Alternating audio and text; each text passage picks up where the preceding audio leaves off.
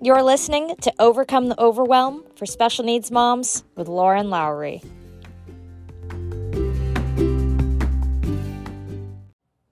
Well, hello, friends, and welcome back to the podcast. If you are new around here, I am Lauren Lowry. I like to reintroduce myself every now and then because I forget that it's not just me and like three of my best friends listening in. I'm Lauren Lowry. I am a special needs mom myself. My son has a rare genetic disorder. I also have a daughter who we adopted through foster care, and she has sensory processing disorder and some other things that we are working on. She definitely has ADHD. There are some other diagnoses that we are working on right now, but that is me in a nutshell. I am also a life coach for special needs moms. So welcome if you are just joining in for the first time. Before we dive into the podcast, I want to remind you guys that if you have not downloaded the 30-day overwhelm challenge, that you need to go ahead and do so if you want to get that in your computer, on your phone, in your downloads, wherever. It is a really simple sheet, but it's actually 30 days, just very small, very simple things you can do to overcome overwhelm, right? But I am saying if you want that download, go ahead and get it because that will be going away very soon and it will be replaced with something new that is not a challenge. So join in that challenge. It's super fun. It, like I said, very easy, quick, doable things that can help you reduce a lot of the overwhelm that we experience as special needs moms. So it's kind of a fun way to do that and go about that. So for today's episode, we're going to talk about siblings. We're going to talk about the kids that we have that are siblings to our special needs children and all of the unique challenges that come up with that, right? This is probably one of the most common questions I get from special needs moms. Another really common thing that I coach on is how to kind of balance the attention between the two, how to help the sibling children, if you will, and how to really, navigate that world and help them navigate that world. So let me back up here real quick and just say that we have always encouraged kids, from Leo's school or when we're out and about, right, to ask questions when it comes to Leo. We have a very open policy about that. We think that it's really good for kids to ask questions because it helps normalize things. It helps make things less scary, right? It helps them see that, it's just no big deal. Why does he use a wheelchair? What his feeding tube is? All of that. We just get crazy questions and it doesn't bother us. It makes, at least me, I can speak for myself, although I know my husband's the same way. It just makes us kind of smile, right? But recently, Kimber's kind of grown up around it. And she asked questions when she first met Leo, of course. So she's heard all those basics. Why he uses a wheelchair, why he has a feeding tube, all of that. But to her, that's just normal for the most part. But recently, Kimber has started asking more questions about her brother. I think she's just getting to that age where she's realizing that he is very different than the other kids, right, in her class or the other kids in his class. And she has this just very genuine curiosity about his future and what that will look like. She asked me the other day if Leo will always be like this or if he would grow up someday. And because I know her and I know her brain, I know that what she was meaning by that question. She thinks because Leo doesn't walk or talk that he is kind of like a baby, right? Kind of like an infant. And that's just how kids categorize things, right? They just kind of put them into boxes. But the question, that was really hard to answer, right? It caught me off guard. I think I was in the middle of doing something and I just kind of got flustered. But it got me thinking, about what her life is like and about these questions that are popping up and what must be going through her head. Because she's been asking more and more questions about why Leo has to go to the doctor or to the hospital and, why does he have to have his blood drawn? Because to her, you only do those things, go to the doctor, go to the hospital, whatever, when you are sick or when it's time for shots. And so she'll ask us, is Leo sick? Why does he have to go to the hospital? really the hospital is because, it's where specialists are. We're not in the hospital necessarily. It's like, what's wrong with him? And we've had to explain, like, well, he has something that causes a lot of, you go down the whole child appropriate trying to explain a very complicated neurological genetic disorder to a 6-year-old who is very literal too, by the way. So it is just not the easiest thing to always explain, right? And we haven't brought her to any of Leo's appointments before, other than like our PCP, but she is actually going to be going with us in a few weeks when we go to CHOP in Philadelphia. So she is going to get that first glimpse into the medical side of Leo's life. And like I said, I've been thinking a lot about what is going through her head, what she must be thinking and feeling, and what she might think and feel, in regards to her brother in the future. And the whole siblings, like, there's a lot of commonalities, right? Every situation is very different. But through a lot of the clients that I've coached that have gotten coaching on this and have really struggled, there are some things that are just very similar about the experiences. There's some common threads, if you will. And there are also some common things that we can do to help our children navigate and help support them through those challenges. Our siblings of special needs kids have such a unique perspective, such a unique experience than most kids. They kind of get like this front row seat to the challenges that their brother or sister are facing. And from a very young age, usually. They are taught empathy and inclusion and acceptance on like this whole other level than most kids really get. But they're also oftentimes have a completely different set of challenges than most kids do, right? We have our special needs kids with their own unique set of challenges, and then our other kids also, because of that, have unique challenges, right? It affects the whole family. And I think it would be really easy for us to forget or not to see the emotional impact that our children face, at least not until maybe they're a lot older.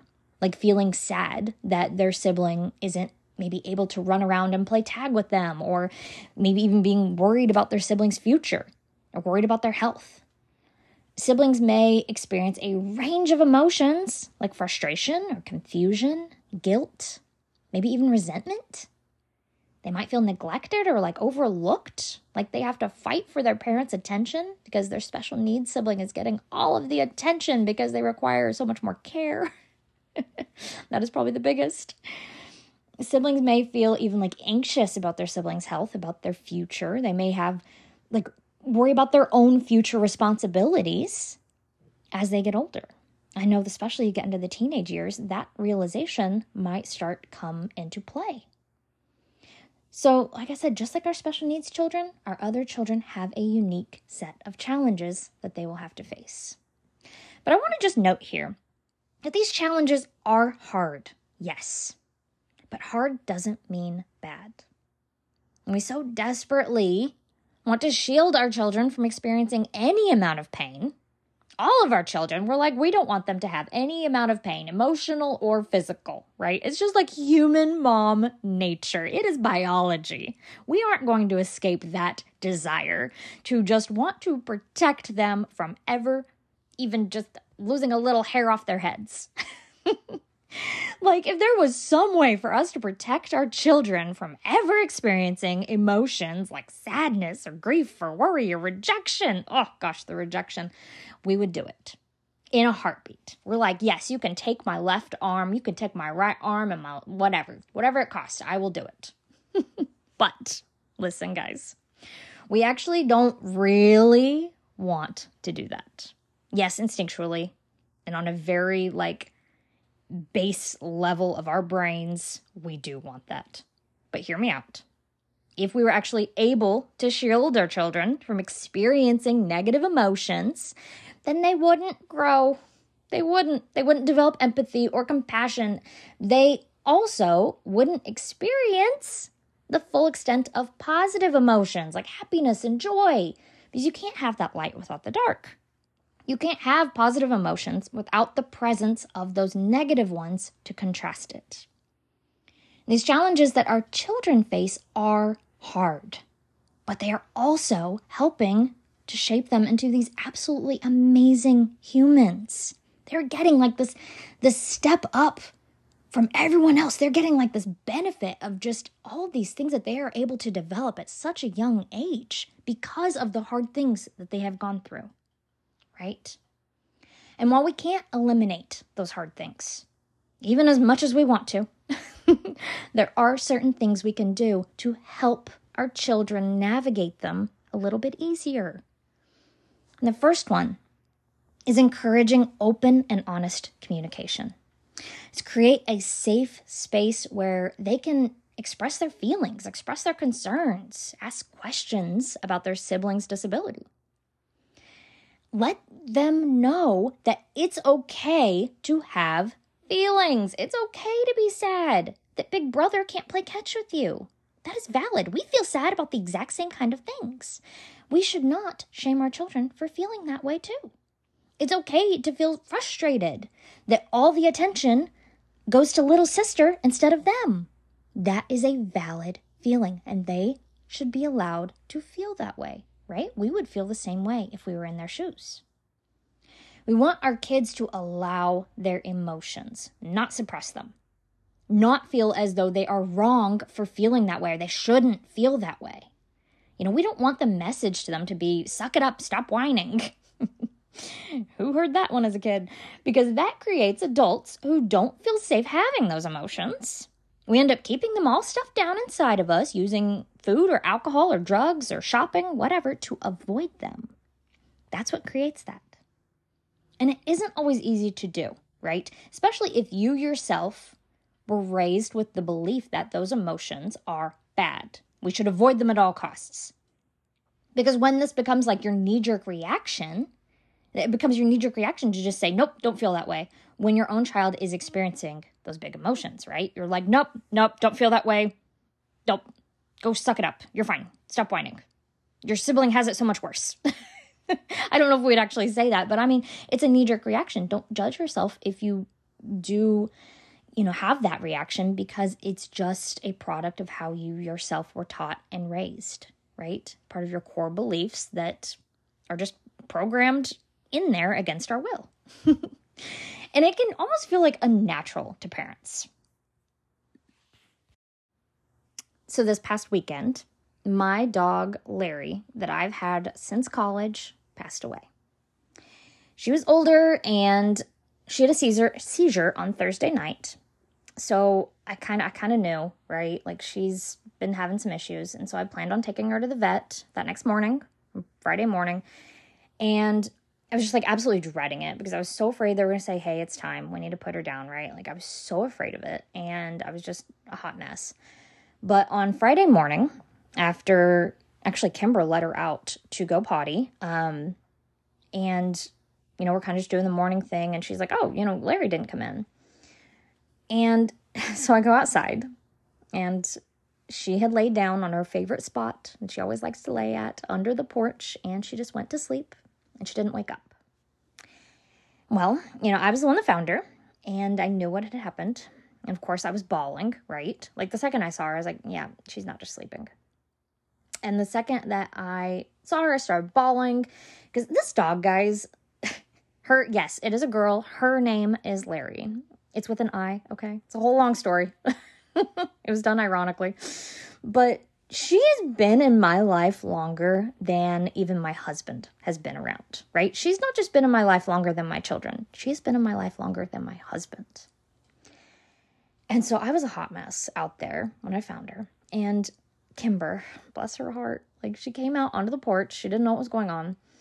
And I was crying. And my instant reaction was to hide my sadness. Like, literally hide my tears and just be like, no, I'm fine. I didn't want to upset her.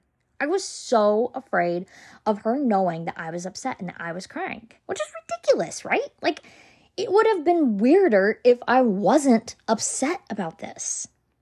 But as parents, we often think we need to be strong for our children, and we need to show them that everything is okay. We need to be the rock, even when everything is in fact not okay. But showing our children that we too have emotions and that we cry and we get upset, that actually teaches them that these emotions are completely normal to have, that these emotions are part of life. These emotions are life. If we never show them our own emotions like this, right? We don't mirror that to them and show them that this is what happens in life. Then they grow up believing that their feelings are not normal. Something is wrong with them when they do feel that way. So normalize and allow feelings. Talk about what they are feeling, why they are feeling that way, what questions they have. Have an open door policy of sorts. That's what they call it, I think, in corporate America, but whatever.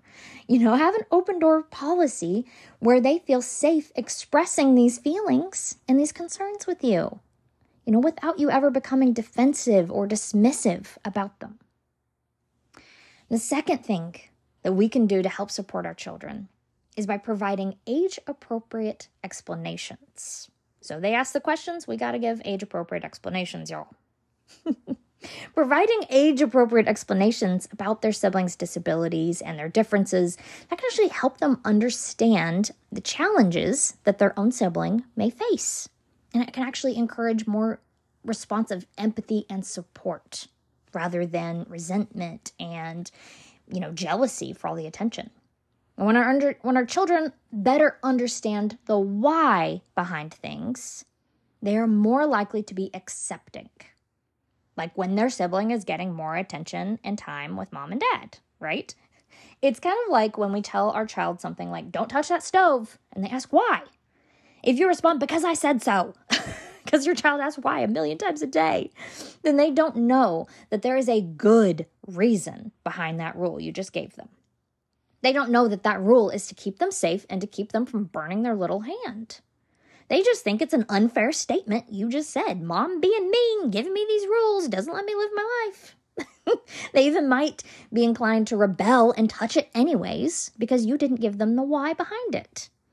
Or same thing can happen if, your boss implements a new policy that is like a major inconvenience to you at work. If they don't tell you the why behind that new policy, then you'll feel annoyed, frustrated, maybe even resentful towards them, right?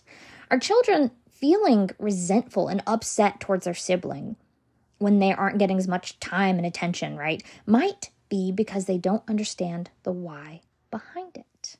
They may not understand that their special needs sibling requires more physical support from us in order to do, basic everyday things like eat or change clothes.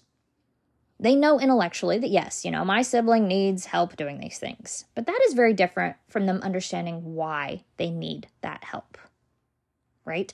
When they aren't able to do certain things that they themselves can so easily do, right? If they don't understand it to a different level. And yeah, this understanding, it comes with time and age, of course. But there are certain, children's books and all sorts of resources that you can actually get, and you can help facilitate that understanding at an earlier age. You can help them understand why it is the way it is, right? And can help make them feel more accepting towards it and say, okay, I understand that mom and dad aren't avoiding me because they don't love me. Or mom and dad aren't spending as much time with me because they like my sibling so much better than me, right? No, this is the why behind it. Now, the third thing we can do to help support them is intentionally providing individual attention to them, ensuring that they have opportunities for that one-on-one time with mom or with dad, or even one-on-one time with mom and dad at the same time. And it's not always easy, right? Of course, especially when you throw in the lack of childcare options that we have for our special needs children, but this one-on-one time, it doesn't have to be extravagant. It doesn't have to be large chunks of time. I think that that's kind of what catches parents up a little bit. They think it needs to be several hours all at once, undivided, focused attention. And yeah, that'd be great. That'd be wonderful. But we have that all or nothing thinking. If we aren't able to give them that big, extravagant chunk of time that we think is ideal, then what ends up happening is we end up doing none of it, right? We think that small little chunks of time don't do enough. Therefore, we don't even do anything. And what we need to kind of change is the mindset behind that it can be 10, 15, 20 minutes of quality one-on-one time. Going for a walk together, walking the dog together, reading a book together, making cookies, playing a game, just doing something that they want to do. No phone, nothing else going on, right? They have your undivided attention for a small amount of time. But here's the key, is doing something that they want to do. That is the important part there. That is what we actually learned. I've done personally been in many therapy sessions on connection and things like that for my child. That's just part of the process whenever you adopt. And that is what they say, is that, to fill your child's need for attention, a big key component of it is doing something that they want to do, right? Because kids have what I like to call like an intention bucket. Some kids, like my own, have larger buckets, much larger buckets than others. You're probably saying that about your own child right now. You're like, nope, my child has the biggest bucket in the world. It's never ending. It's bottomless. It is not, I promise. But when we give them attention, it's like we're putting a rock into the bucket. The more attention they receive, the fuller their bucket becomes. We want their buckets full. Now, some of the rocks that get put into the bucket are larger than others. Like a full day spent, just the two of you running errands together would be a big rock. But so is just 10 minutes of doing something they want with your full, undivided attention. You want to think quality, not just quantity. Now, big rocks to put into that bucket are great, right? Those are awesome. Those fill a lot of space. But we also need some smaller rocks, some pebbles, if you will, to fill in the spaces.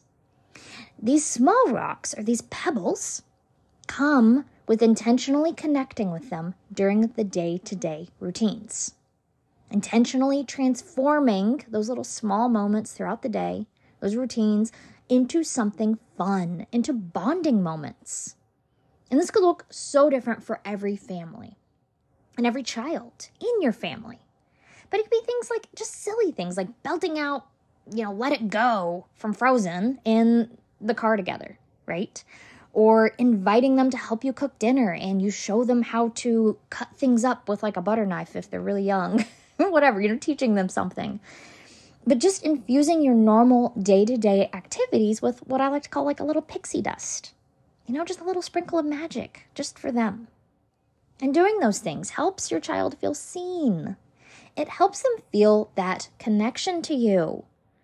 But the key is to not wait for the perfect opportunity to spend time together to arise. Because it's not going to. Let's just face it. It's not. Not near often enough anyways. We actually have to create it. We have to fit it in around our busy lives and within our busy lives. We have to put it into our lives. You can ask yourself things like, how can I connect with my child today? Or what is one small way I can help my child feel loved and seen today? What is one small way I can connect with my child today? Like, it just doesn't have to be these big, grand gestures. It's in the little moments of life that connection happens. Our children are going to face those unique challenges. Like I said earlier, we can't take that away. We can't make their life just easy peasy, no struggles, right? We can't shield them from certain experiences that they're going to face. But what we can do is help them understand. We can help them feel safe and loved when they are going through those challenges. Okay, my friends, that is all I have for you today in this episode. But I will talk to you next week. All right, bye.